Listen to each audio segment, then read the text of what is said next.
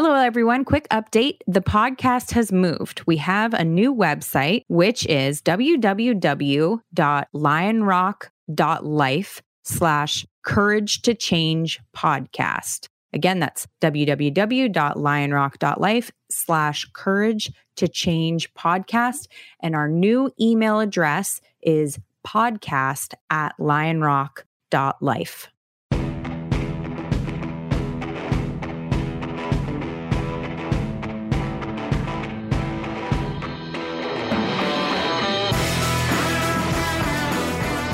Hello, beautiful people. Welcome to the Courage to Change Your Recovery podcast. My name is Ashley Loeb Blassingame, and I am your host. And you have downloaded after the episode, and I am here with my amazing producer, Wonder Woman, Christiana Kimmick. Hello. Oh, you're so sweet. I love you. Well, you are Wonder Woman. And we are here today to talk about, I think, like 4 different episodes. Yep. So I made notes, but do you want to tell us what episodes we are after the episoding?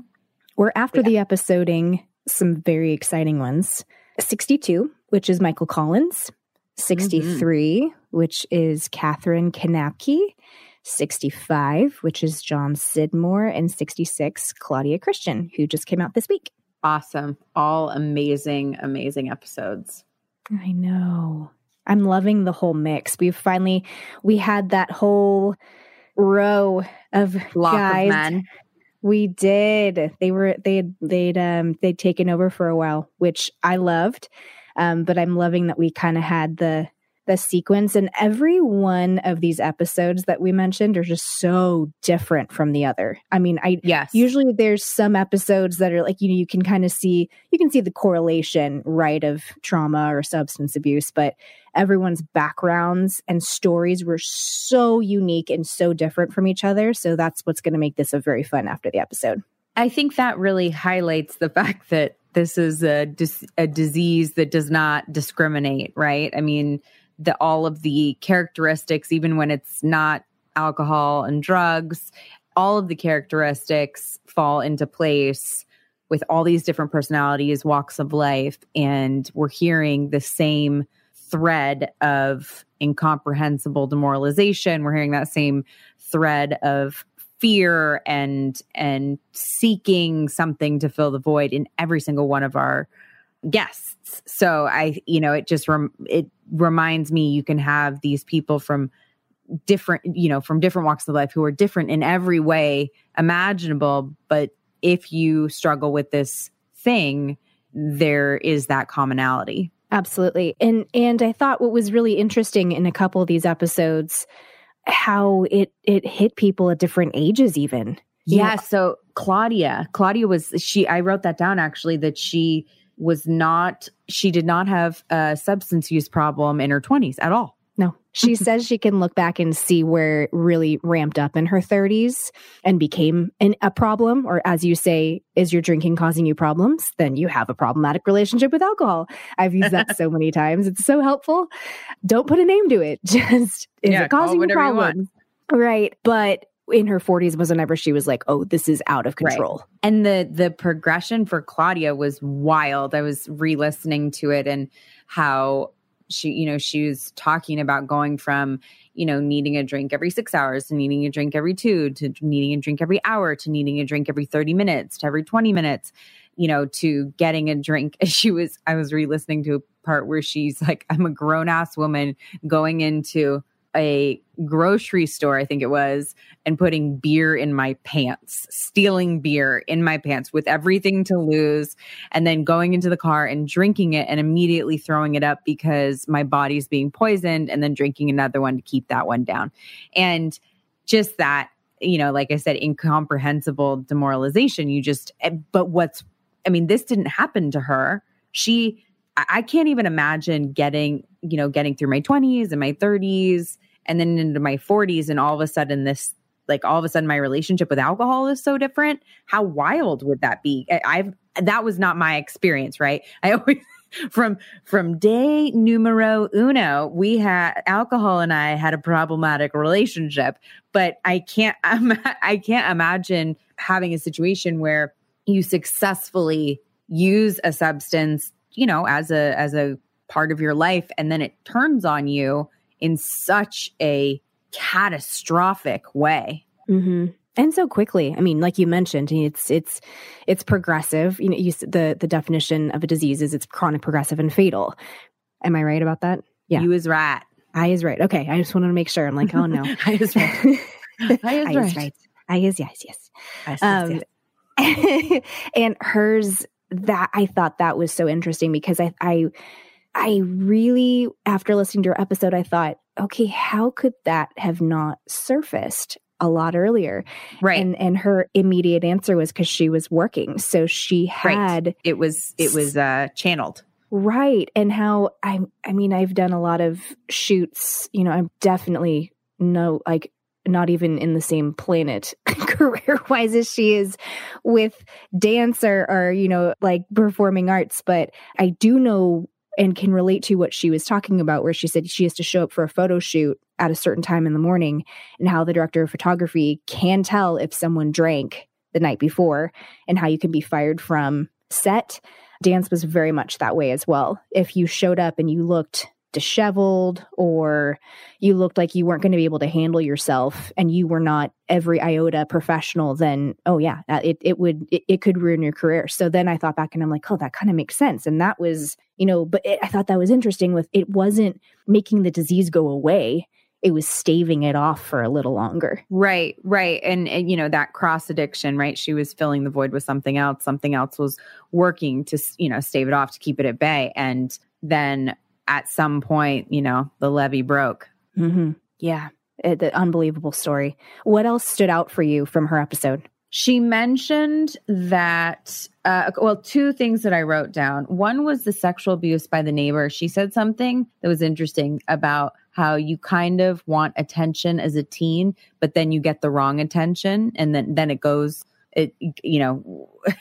you end up in this situation that was not the attention you wanted or somehow planned for, whatever. You probably didn't plan. But I thought that was an interesting point about how there's a hormonal, which kind of leads into my next thing. There's a hormonal desire for attention around sexuality at a certain age, but not from the adult neighbor, or not from insert whatever it is, and how these are topics and things that you're new to. And so the importance of having conversations, I was thinking about my own experience. I was thinking about, my kids and other people that I know about how important is it to have the conversation about it's okay, it's normal to have that desire for that attention or to feel good about that attention. And if the attention comes from XYZ place, we can talk about it, to have those open channels of communication with an adult to help you walk through those things. And when you have a environment at home that does not allow conversation for those topics, you get into situations where someone, where complicated sexual scenarios that are just over their head. And I do think that that's a lot of that happens, where it's like there's a desire for attention, and that brings out the predators, when really it's natural in the sense that they want it from their peers. Which is so sad, because it takes away and it quite honestly steals and robs it from a young woman to be able to explore who she is, her sexuality as she's growing, and to not be ashamed of herself, and to not be ashamed of, reaching out. And it, just like you said, it's such it's almost like a rite of passage being a teen, just to want to flirt, figure yourself out. What are your boundaries? It's just, you should have every right to feel comfortable and to feel like you should be able to do that. I remember I came, oh, my poor sister. I'm going to tell her about this so she doesn't get mad at me. I remember my mom wasn't kind of absentee, for a long while actually growing up. And so I would come home from college and I'm 5 years older than my middle sister and I'm 8.5 years older than the youngest. So we had quite the age gap, high school, middle school, elementary school at one point. Now it doesn't matter. We're best friends. But I remember coming home and, I'm 18, 19 years old. I think I came home from college. I came home as often as I possibly could to make sure that, my sisters were doing well. And she's 14 and she's, let me just say, developed a lot quicker than the rest of us did. So she hit that stage real fast. And she had like the kind of boobs that you get a boob job to have at like 14. So unfair. My sister too. It's so unfair. Yeah, it just totally don't really need a bra. Yeah, it's bullshit. Oh yeah, no, she didn't need one, and I was like, wait, I'm 19 and I don't look like this. Like, this isn't fair. And you're 14? Like, what? I'm still waiting for my boobs to grow in. Oh, it was so unfair. But she still is and was very beautiful. But I come home and we had this flat driveway and we had this basketball hoop at the end of the driveway. So a lot of the neighbor kids would come over because we lived on a big hill.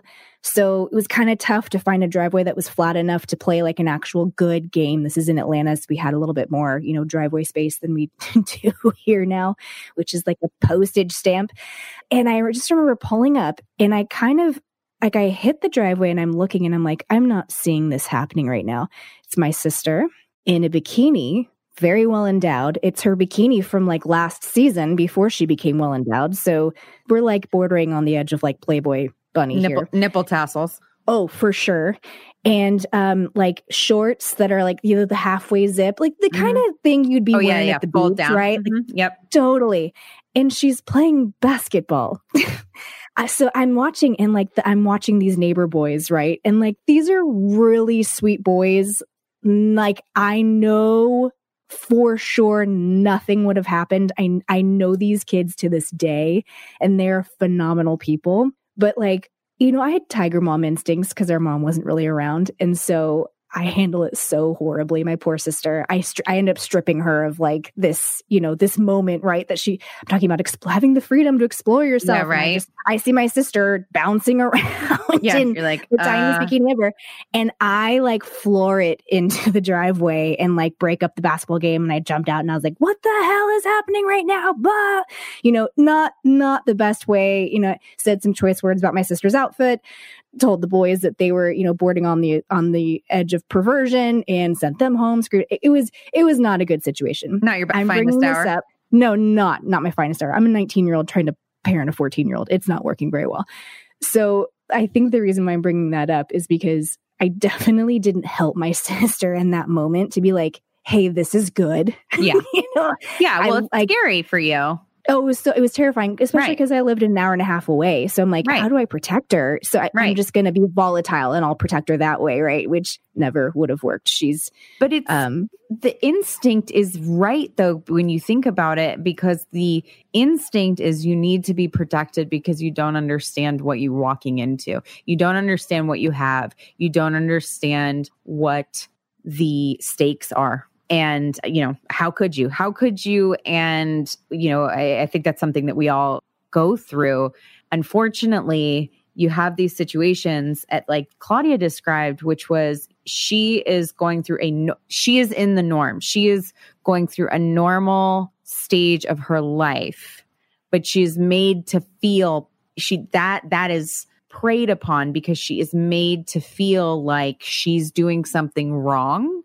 And that's the thread in the story that keeps it secret and shameful, all the things like that kind of, you did something. She talks about like, oh, I was wearing normal shorts kind of deal. And so, yeah, I really was like, yeah, that piece, I think a lot of times people don't mention the fact that when this stuff happens, there is an underlying desire to be noticed. But then that attention comes in the wrong way. And then there's the difficulty dealing with it or the outright inability to deal with it, which can, and so that hormone conversation kind of links me to the other thing she said, which was that there is a strong relationship between alcohol consumption and menstrual cycles.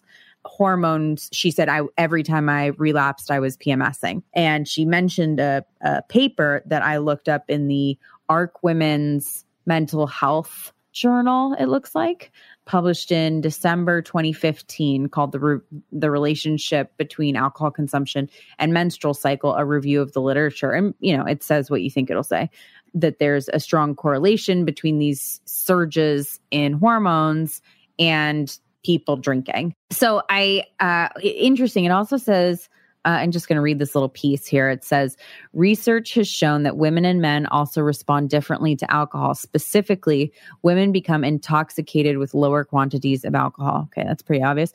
Among individuals who eventually develop alcohol use disorders, women progress more quickly from initial use to abuse than men, a phenomenon called telescoping. Yet there has been an overall dearth of research investigating alcohol use in women. A recent report indicated existing studies either neglect to include women or fail to account for gender differences. So I thought that was important, to talk about like, hey, our bodies are different, and yes, we're getting sober and we relate to men, but if we're having these surges, postpartum, perimenopausal, menopausal, PMS, there's a lot going on. And that needs to be taken into consideration. And I really appreciated that she talked about that, because I do think that's not something that's talked about in terms of the difference between sobriety as a man and a woman. I mean, certainly not like in my 12-step experience, that it was never discussed that, hey, we have this, I think we always knew, but it was not discussed, hey, you have this disadvantage. Absolutely. Of these, shifting hormones. Right. Alcohol, it turns into sugar in your body. Have you ever noticed a difference between your sugar consumption at certain points of PMS as well? Oh, my God. Yeah. So here's what I've noticed. Not only do I, everyone kind of laughs about, it's cravings, chocolate. My husband even kind of makes fun of me, like, oh, honey, you need me to get you ice cream. Right. Ice cream, because you and I can't do the dairy, but still coconut ice cream with carob chips and all this, stuff. But what I've noticed is one day before my cycle starts, and I've calculated this, I can eat inordinate amounts of sugar. Normally I'm pretty balanced, so I'll eat something and I know where to stop. Like I can stop myself before finishing a dessert if I know it's going to take me over the edge of being sick. I'm very sensitive to stuff like that. I'm impressed. I know. That's impressive. I know. Must be nice. This is why you don't want to have my brain tight. What are you talking about? Too many things. Oh my God. The ability to stop before you overdo it. I'm amazed. I'm fascinated. I feel like things, I can feel when the next bite is going to take me there, or like, oh, I know it's going to be 2 bites. I can't do it. I just can't stop. I'm like, this is going to hurt and we're going for it. Yep. And here we go. Yep, exactly. But I've noticed the day before I can eat inordinate amounts. Amounts that would make me vomiting ill. And I'm just like, my body's like, cool, we're good. You just keep going. You can keep shoveling in. So I thought that was so interesting that she brought that up. Yeah. The cravings. Yes. This is so, the female body is doing incredibly complex, we have incredibly complex systems going on. And not to say that there aren't complex systems going on in men, although questionable sometimes, but we love you guys. Yeah, questionable. But I could say that I have 2 sons. But I think that we don't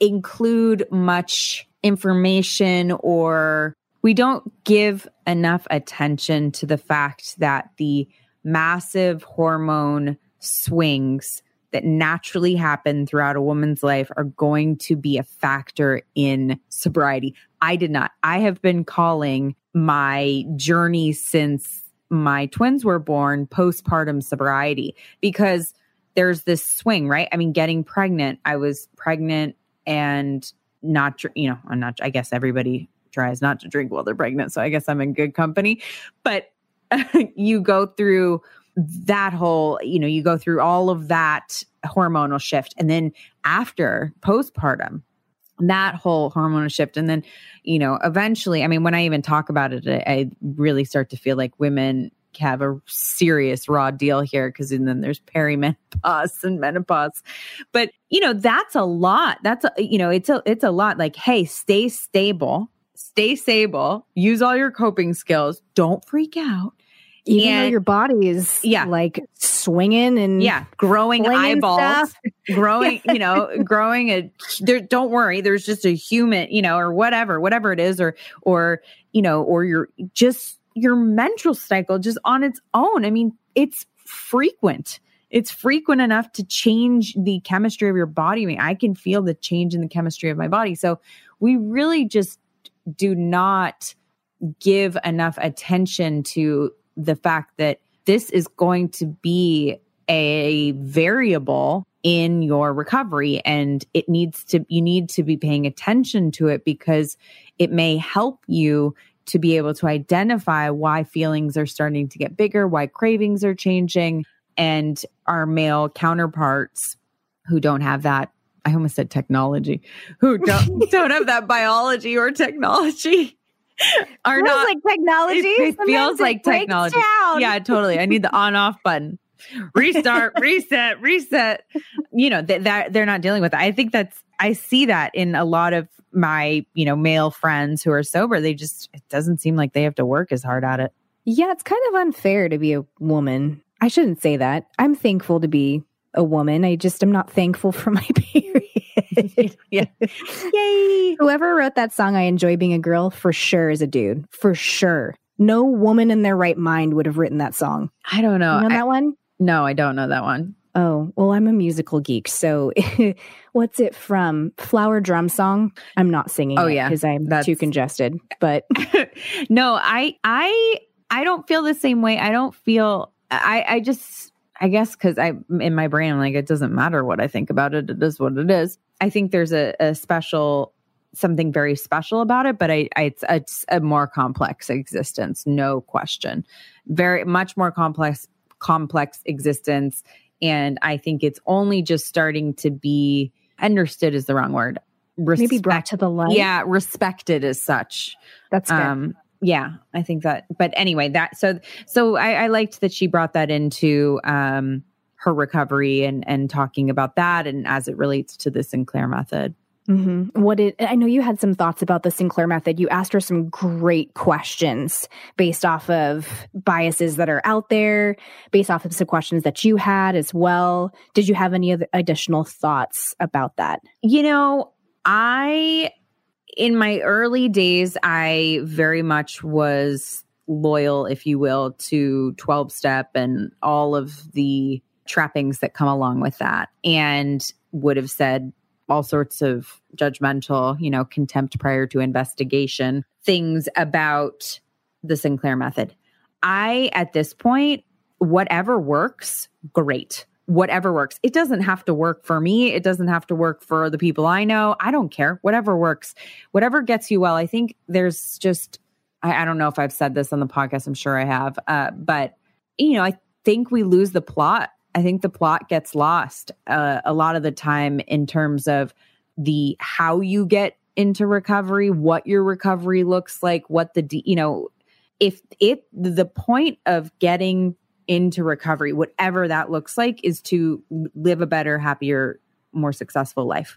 And successful means whatever you want it to mean. So if that's the goal, then how you get there, as long as it's not hurting people, is really not that relevant.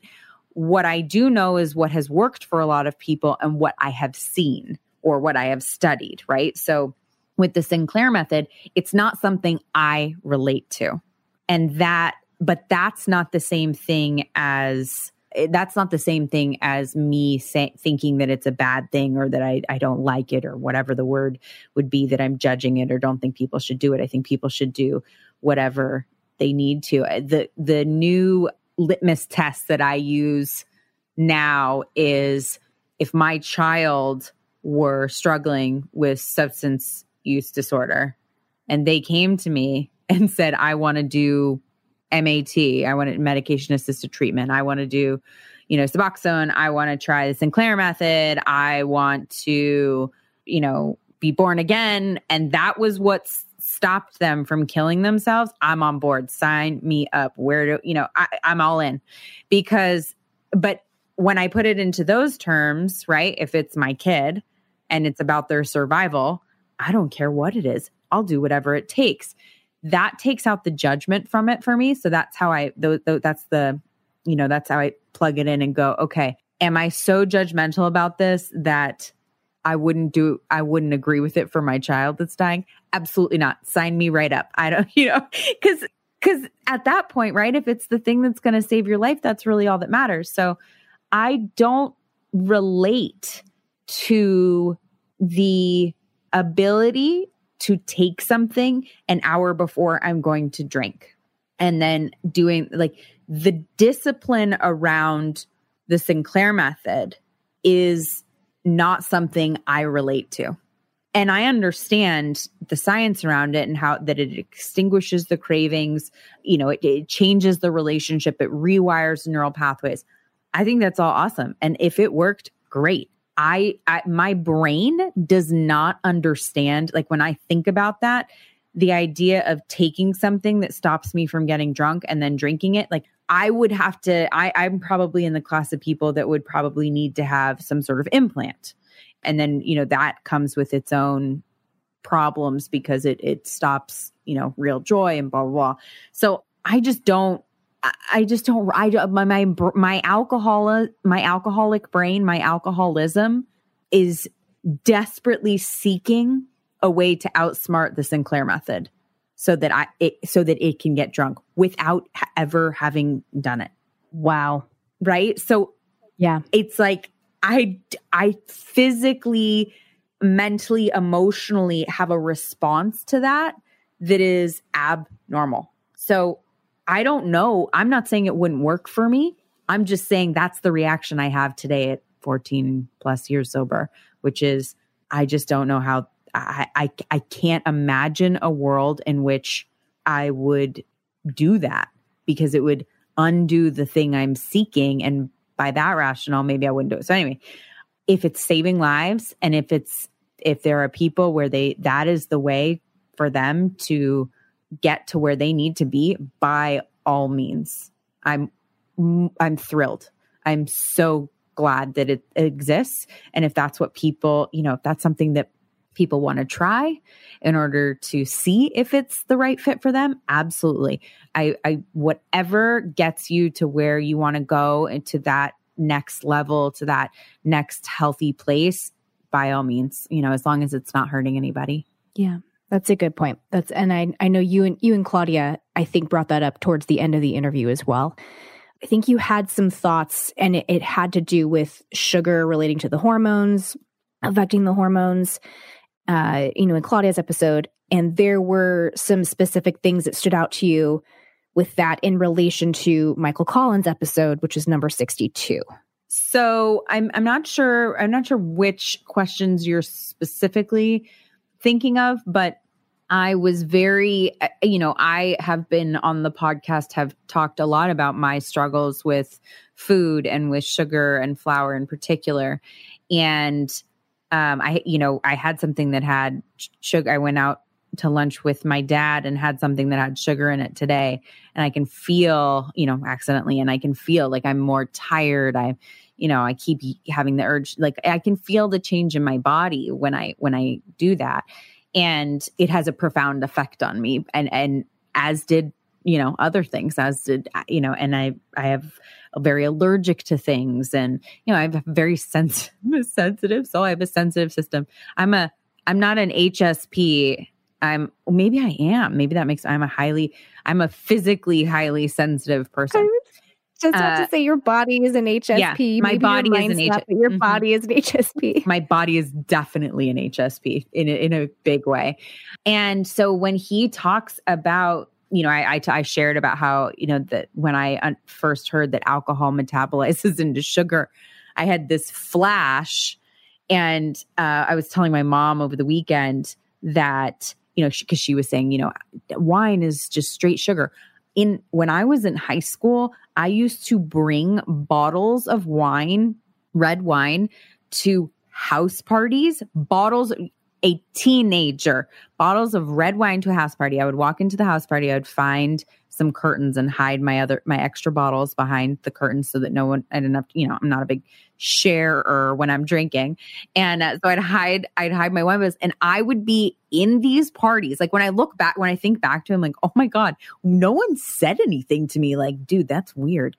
I had a bottle of red wine that I was drinking like a beer. But I would drink like bottles of red wine. That's all in one night. Oh yeah. In one night. Oh God. Oh yeah. Were you vomiting profusely? No. You gotta do some blow with it and you're fine. Oh my God. So this is what I missed out on from not partying in high school because I wasn't cool. I'm not going to say you didn't miss out because I'm just not going to say it. I refuse to lie to you like that. So that sugar effect, right? And I have that, and so alcohol metabolizes into sugar. Like that's my two favorite things: alcohol and sugar. I mean, that is it just hitting you. And I'm talking about it's a psychoactive drug of abuse that changes your state of mind. Absolutely. He also talks about the dose making the poison. Well, clearly I was not so good with the dosages. Then this is Michael Collins. Then he talked about sugar as an analgesic, as a pain reliever. He used the example of sweeties, which I had never heard of, where they dip some sort of pacifier into a high sugar content mixture, and then they give that to the baby as they circumcise them because it's used as an analgesic. I guess when I think back to it, when I think about it, we used to have cocaine and Coca-Cola back when like Coke was cool, right? And in the 30s. Yeah. Take me back. Literally Coca-Cola. Yeah, Coca-Cola. That's where the name comes from, in case anybody didn't know. There's a whole history on it. It's true. Yeah. So cured headaches. Hell yes, it cures headaches. It cures a lot of things. It gives you some other things while it's there. Oh man, I can't even go there because I just get like very excited to think about the fact that you could walk into a store and buy Coca-Cola with cocaine in it. But again, that's to say the same thing. We can go back to weed. We can go back to, alcohol. You walk in, similar things. But anyway, lost my train of thought talking about cocaine. Sorry. No, it's not your fault. It's the cocaine. Oh, it was cocaine's fault. Yeah. Damn it. Coke. But Bayer was what used to sell heroin, and the pharmaceutical company, and look that up. And Bayer. I'm sorry. I don't want to give the history of it because I'll totally mess it up. But as in, here's your over-the-counter heroin? Yeah, because it's a pain reliever, like morphine. Oh my God. Yeah. It's an opiate. It's a pain reliever. Like we give opiates.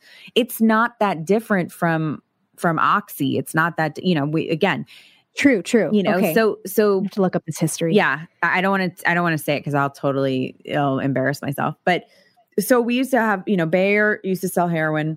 Coca-Cola used to put cocaine in their Coke. Coke in the Coke. There was Coke in the Coke.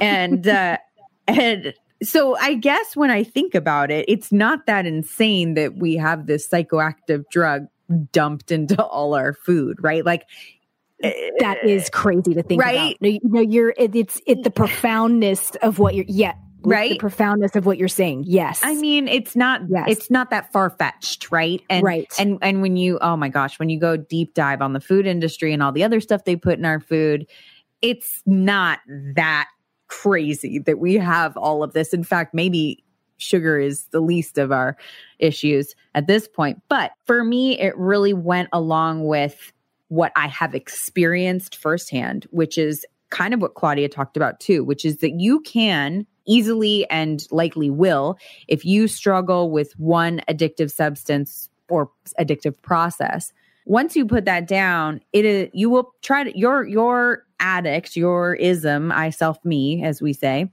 will try to pick something else up and to fill that. And that's why the act of being in sobriety, of being in recovery, is work, right, is a constant thing because you are on an escalator and that escalator is moving and you have to be moving. If you're not moving up, you're moving back, right? If you're not making progress, there's no standing still in recovery. It's an escalator. You stand still, you're going backwards. You're getting closer to that drink, drug, whatever it is, that addictive I, self, me substance thing, process, whatever. And so you're always having to take steps forward on this escalator to get to where you need to go. And so that movement often looks like you pick something else up along the way. And so the fact that sugar is that thing that, I'm always looking for something that changes the way I feel, right? I want to pick me up. I want to feel better. I want to feel better. I want to feel better. And it seems like such an obvious thing that so many of us deal with and that wreaks havoc on our systems. I mean, he talked about a book called Sugar Blues that was written in the 80s, which I did buy. Oh man. I mean, it's just like with anything, right? I mean, I'm sure we could pick up books on all sorts of topics that would scare the crap out of us. And again, the dose makes the poison. I know there's lots of people who can manage their sugar intake and not have a problem. But there are many of us that cannot. And there are many of us that are trying to manage it and it makes our lives unmanageable. And that's been my experience. So hearing him talk about that and also talk about the difficulties within the family system of changing your food patterns, especially if people in your family have those, relate to those patterns or are still in that process, working on their own stuff. He really affirmed for me the difficulty that can be when you're trying to get into recovery with your eating disorder or your disordered eating, whatever way you want to look at it, and how that affects your relationships, your family systems when you choose to eat differently than the people around you. And I was grateful for his response and an affirmation around the difficulty of that because it's real. Yeah, absolutely. Absolutely. Even, I know, so you went off dairy after the twins were born. You became completely intolerant. Mm-hmm. And that's a pretty horribly big allergic shift. That's a pretty big shift still, even though nowadays there's so much recognition surrounding dairy gluten intolerance. There's a lot of different intolerances and now there's substitutions for that, which is amazing. But even just, I've had to go off dairy too. And I went off 10 years ago. When I did, I made the correlation that it was causing like cystic acne on my face and I'd never suffered with acne. Just that alone, that difficulty of taking dairy out of my life and then how it affected relationships afterwards and how like, I remember I used to go, there was a family I lived with at one point and I'd go over to their house for dinner and like meet them once a week for dinner. And I told them like, hey, I can't have dairy, which includes cheese, I'd make the list and be like, hey, let me know if I need to bring my own food and butter. And I'd be like, hey, let me know if I need to make my own food. Like, don't want to put anybody out. I understand. Like, I'm learning about this too. And I can't tell you how many times I'd go and like, I was purposely not told that there was milk, cheese, all this stuff in the food. And then after I took a few bites, they would tell me that stuff was in the food and then tell me it was all in my head. And like, it was just like, okay, hang on a second, and that's just dairy. Right. Right. That's just easier than sugar, I think, like that's so generalized. The dairy thing for me was a lot easier because I became, first of all, I love dairy and everybody knew that. So for me giving up dairy, it's like, hell must have frozen over. Yeah. Because I was gonna say, didn't they call you the dairy queen? They called me the dairy queen. Yeah. I mean, hell must have frozen over. So the fact that I gave up dairy and literally would not go near it, like under any circumstances. I mean, I like to test. The last time I don't know, I was pissed about something and we have this shout out to Terra Mia Pizza in Laguna Hills. We have this, oh my God, this pizzeria is the best pizza I've ever had in my life. And the last time I chose to have dairy, like I didn't accidentally eat it. I think I ate a full pizza, which isn't normal. And that's a lot to myself. And I was so violently ill. And then since then I've had I've had it in things, and I get so violently ill. So that is recognized by my loved ones. But when I choose, so it's kind of like, I don't really have that. That's much easier because I don't really have a choice. I mean, I really don't have a choice there. Most people get diarrhea when they are lactose intolerant. I vomit. That's how fast my body wants it out of my system. Doesn't it? I mean, your body's like exiting all forms, right? Yeah. But the first thing within 30 minutes, I'm vomiting. I mean, my body wants it out. So I say that not to gross everyone out, but to say that, when you have a reaction like that, that's very visible for people, that's, then it's like, oh, we believe you. Oh, yes. When you're choosing to take something out of your diet that is inconvenient for other people that you eat with or cohabitate with. I mean, my husband and I can not eat at the same places. It's total pain in the ass. That becomes more of a, well, do you really need to do this? Is this a fad? Is this, that, then you get into all that stuff. And I think when you have a eating disorder or disordered eating, whatever that looks like for you in your life, whatever you want to call it, you have a long history of trying a lot of different things to get to, trying to get it under control by doing hundreds of different things.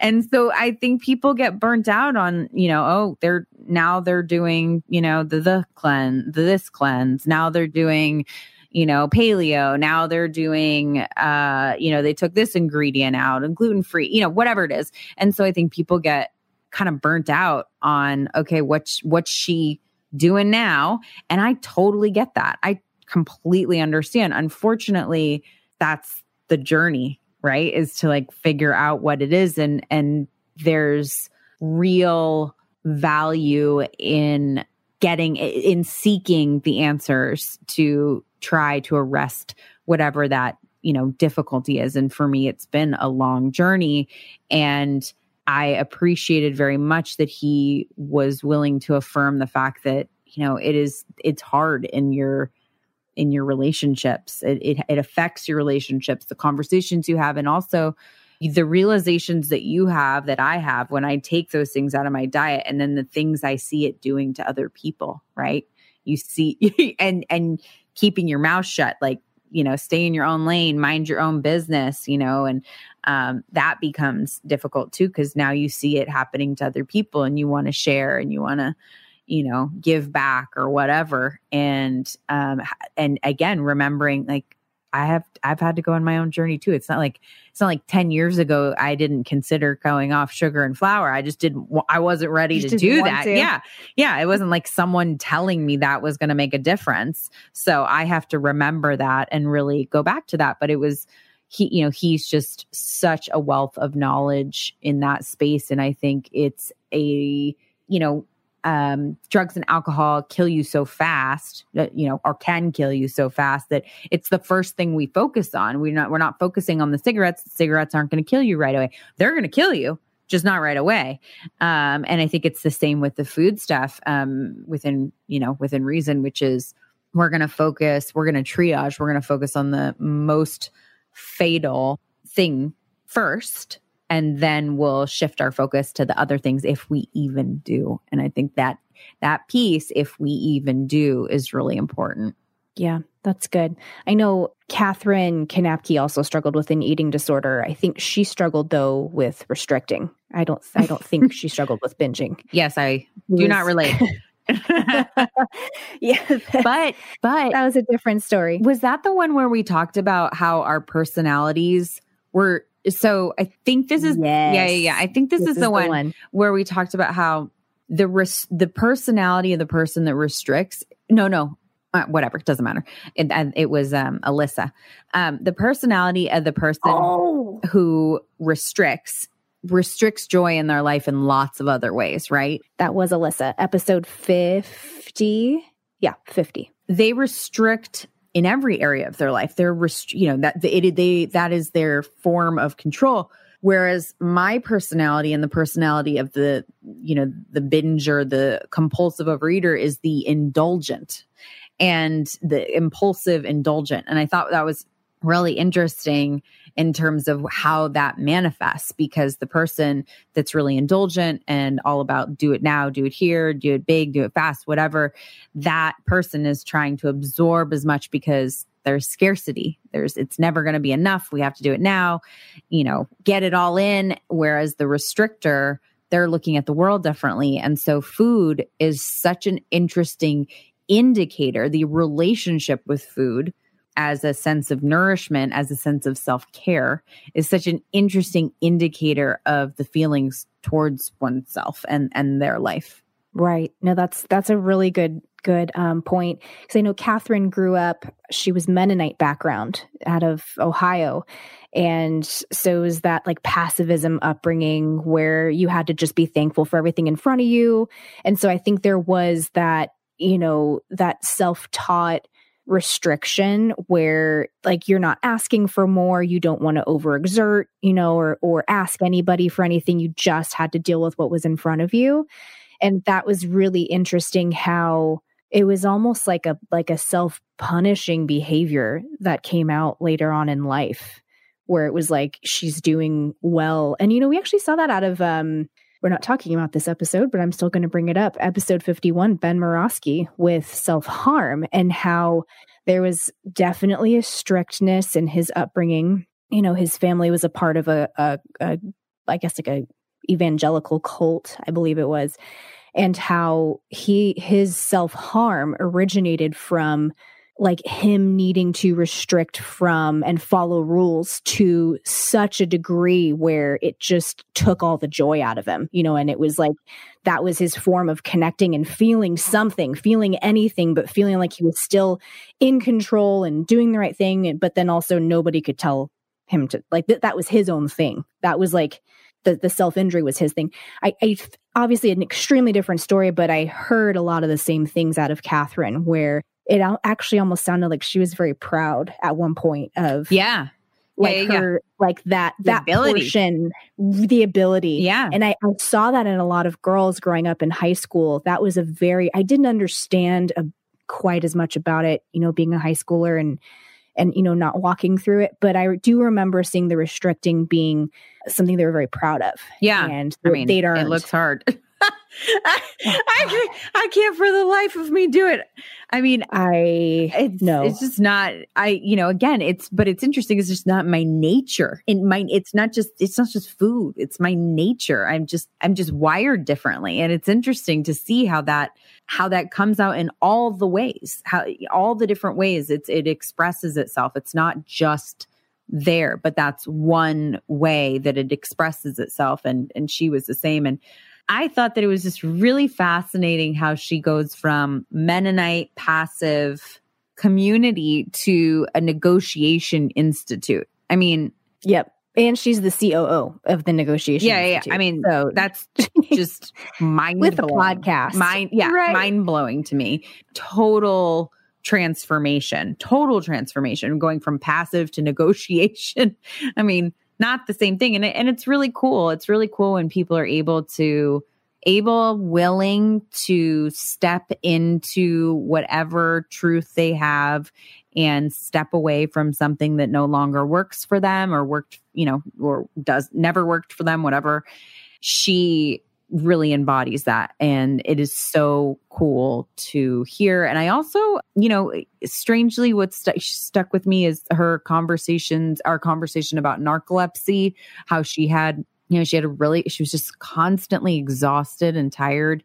And that was, she discovered that she had a mild form of narcolepsy, and she was able to get help with that so that she could experience life in a different way and be more successful. And just, when something like that happens, when someone is seeking answers to something, as I often am, you're just more active in your recovery. You're just pushing forward and trying to find new things and trying to find new ways to tweak whatever you're doing to live the best life that you can. And that was just an important part where she said, gosh, other people are telling me that it's not normal to be this tired.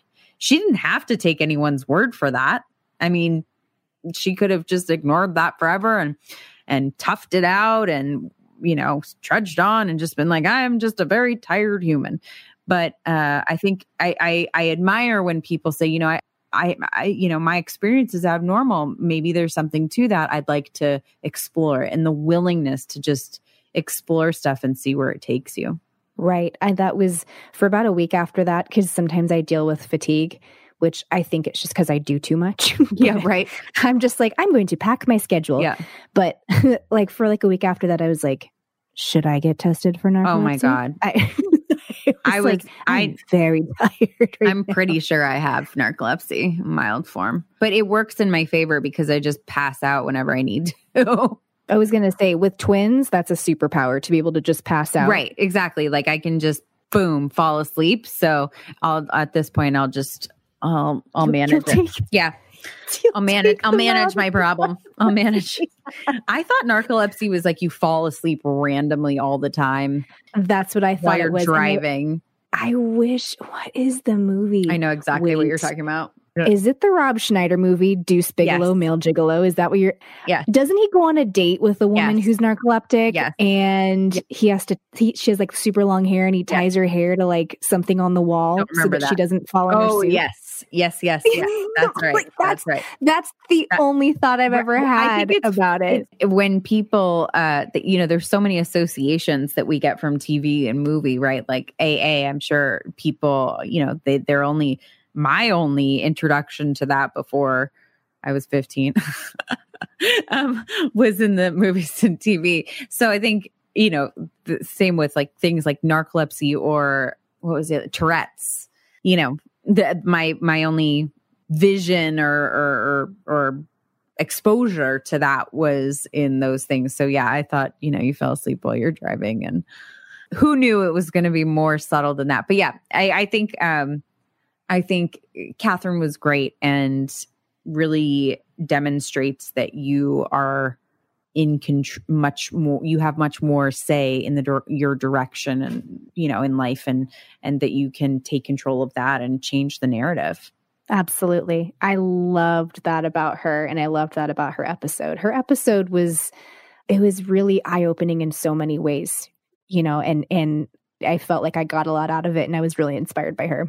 And we have episode 65, John Sidmore, which was a lot of fun too, because he's been through some hell.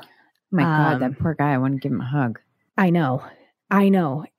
Gosh, it was, I think just thinking about him, talk about overcoming where you came from, right? Or changing the narrative. I mean, he lost his mom. And he didn't find out until later that his mom had actually committed suicide. He was told as a 5-year-old that his mom had died of alcohol poisoning, which is still very traumatic. Like, why would you tell a 5-year-old that? I guess that was kind of my thought. It's terrifying. I don't know. I think that I think there are, in situations like that, there are no good answers. It's complicated, and people are doing the best they can with what they have. And sometimes what they have is not very good. But it's still the best they can do. And I think that there is this, I don't know if this episode is released yet, but we talked to a woman who was adopted. And I think there is this idea that we shield children from information that's difficult. And I even asked her, is that something that, I asked her, like, do you think that children should be told that they are adopted and at what age? And obviously John wasn't adopted, but I guess he was adopted. Technically he was adopted. Right. So but he didn't know. And then he found out on his 17th birthday that, his dad is not his dad. His mother died. She killed herself. Although in my head, my thoughts were she drank, he was told she drank herself to death, but really it turned out she killed herself. And my thought was, again, kind of the same realm. But, I think the lying to protect is a dangerous game, particularly now with, and I'm not saying this to be funny, which is that with 23andMe and all of the genetic testing, I mean, you just can't get away with that stuff anymore. Whereas once, I think at one point you probably could have. That's just not, people going to get their DNA tested and the cat's out of the bag. So it seems like there were people with limited coping skills who did the best they could, and it wasn't very good, right? And it's sad. It's sad the effect that it had on him. It made me sad for him to hear that, he felt like a pawn used in the scheme to get money from the government when he was on the reservation. He very clearly said that, his aunt, he realized that he was only there so that she could get the funding, that was her income, really alluded to that. And then the heartbreak. And I just really felt for him. That's a life of a lot of trauma and a lot of intergenerational trauma, a lot of alcoholism. I mean, it was a lot. It's a lot. And it's so remarkable that he found his way, calling all the treatment centers, and that he found his way to this treatment in Florida and sat in a room. And because he did not think he would ever see those people again, or he believed that he was in a space where he could be completely forthright, he was able to just let down his guard and tell the truth. And that freed him. And then he came back and he was able to do aftercare with Lion Rock, which is, of course, always really cool for me that he was able to do that. And I know he's made some amazing connections through the people that he met doing outpatient treatment there. So that's really cool. And it's just a remarkable thing. I don't think that his circumstances typically lend themselves to long-term recovery, long-term abstinence, let alone long-term recovery, which is what he's doing. So I'm, just really impressed by his journey and his will to have a different experience than what was around him. Yeah, absolutely. And to even hear after everything that he'd been through, even with finding out his kids weren't his own. Oh, yeah. To raise them. I forgot about that. Holy God. That one just threw me. I totally forgot about that. Yeah. I knew there was other stuff, but yeah, your kids aren't yours and he just still raises them. I mean, next level. Named one of his kids after his brother. It's just stuff that would just be like, I'd be like, all right, I'm done. All right. Good game. I'm jumping. Good game. Yeah. Give it a good try. Yeah. But I think what was so genuine about listening to John kind of towards the end of his episode even was he's really starting to find joy again, and in really simple things, which is exactly where it starts, and I think exactly where your foundation is laid. And the connections he's made, like you said, through Lion Rock and through his 12-step that he goes to, and finding that authenticity, has really brought him joy again. And I really was like, I don't know. I just had such a huge respect for him for that, because that takes guts and a lot of courage. We always say like the courage to change, and it's like such an easy phrase to say, and it's like in the title of our podcast, so I gloss over it now. And I started thinking about that the other day. I was like, the courage to change, and just we were starting to talk about my therapy journey and some of the things that I've been facing. And I remember driving to therapy the other day and just thinking I was nervous about what we were going to go over and how oh my God, am I going to be able to handle this? This was really painful. And now we have to go back into the pain. And it made me think about John. It made me think about a lot of our podcast guests and really like valuing that phrase, the courage to change. It's a really meaty thing to say. It's really easy to throw it around. It's a really pretty cliche thing to say, but the depth of it is real. It's actually kind of gnarly when you think about it. There's almost like a sense of like violence to that word. And I don't mean violence in like a way of like tearing other people down. No, violence as in a how fight. You have to, yes. And you have to violently go after your recovery. You have to violently like kick things down, knock walls down, move things out of the way, rip things out of you and replace them with new things in order to change. And knowing who that affects. And even John, knowing that it affects his kids, who he is still raising. And I just think, like, to me, it's those things and those ways and forms of stepping outside yourself and understanding that what you're doing affects so many more people than you, right? This, like, you're talking about the ism. We all can fall into the I, self, me, whether you have alcoholism or not. As people, we are just so inherently selfish, and we're human. We're made to, like, look at ourselves and take care of our own needs, and that can be really good in the form of self-care, and then it can go the other way. And so I really heard in his story where he first took his recovery seriously and his sobriety seriously for himself. And now he's getting to rebuild relationships, within his immediate family, within some of his, distant family as well. And I just thought, there weren't, like, John he's so funny. He just uses, like, really simple illustrations, doesn't get too excited really easily, but the stuff he's saying is so profound and the work he's doing is so solid. And I just really respect him for that. Yeah. And really enjoyed hearing from him and hearing his heart in that episode. Yeah, me too. I'm super proud of him. Yeah, man, this lineup.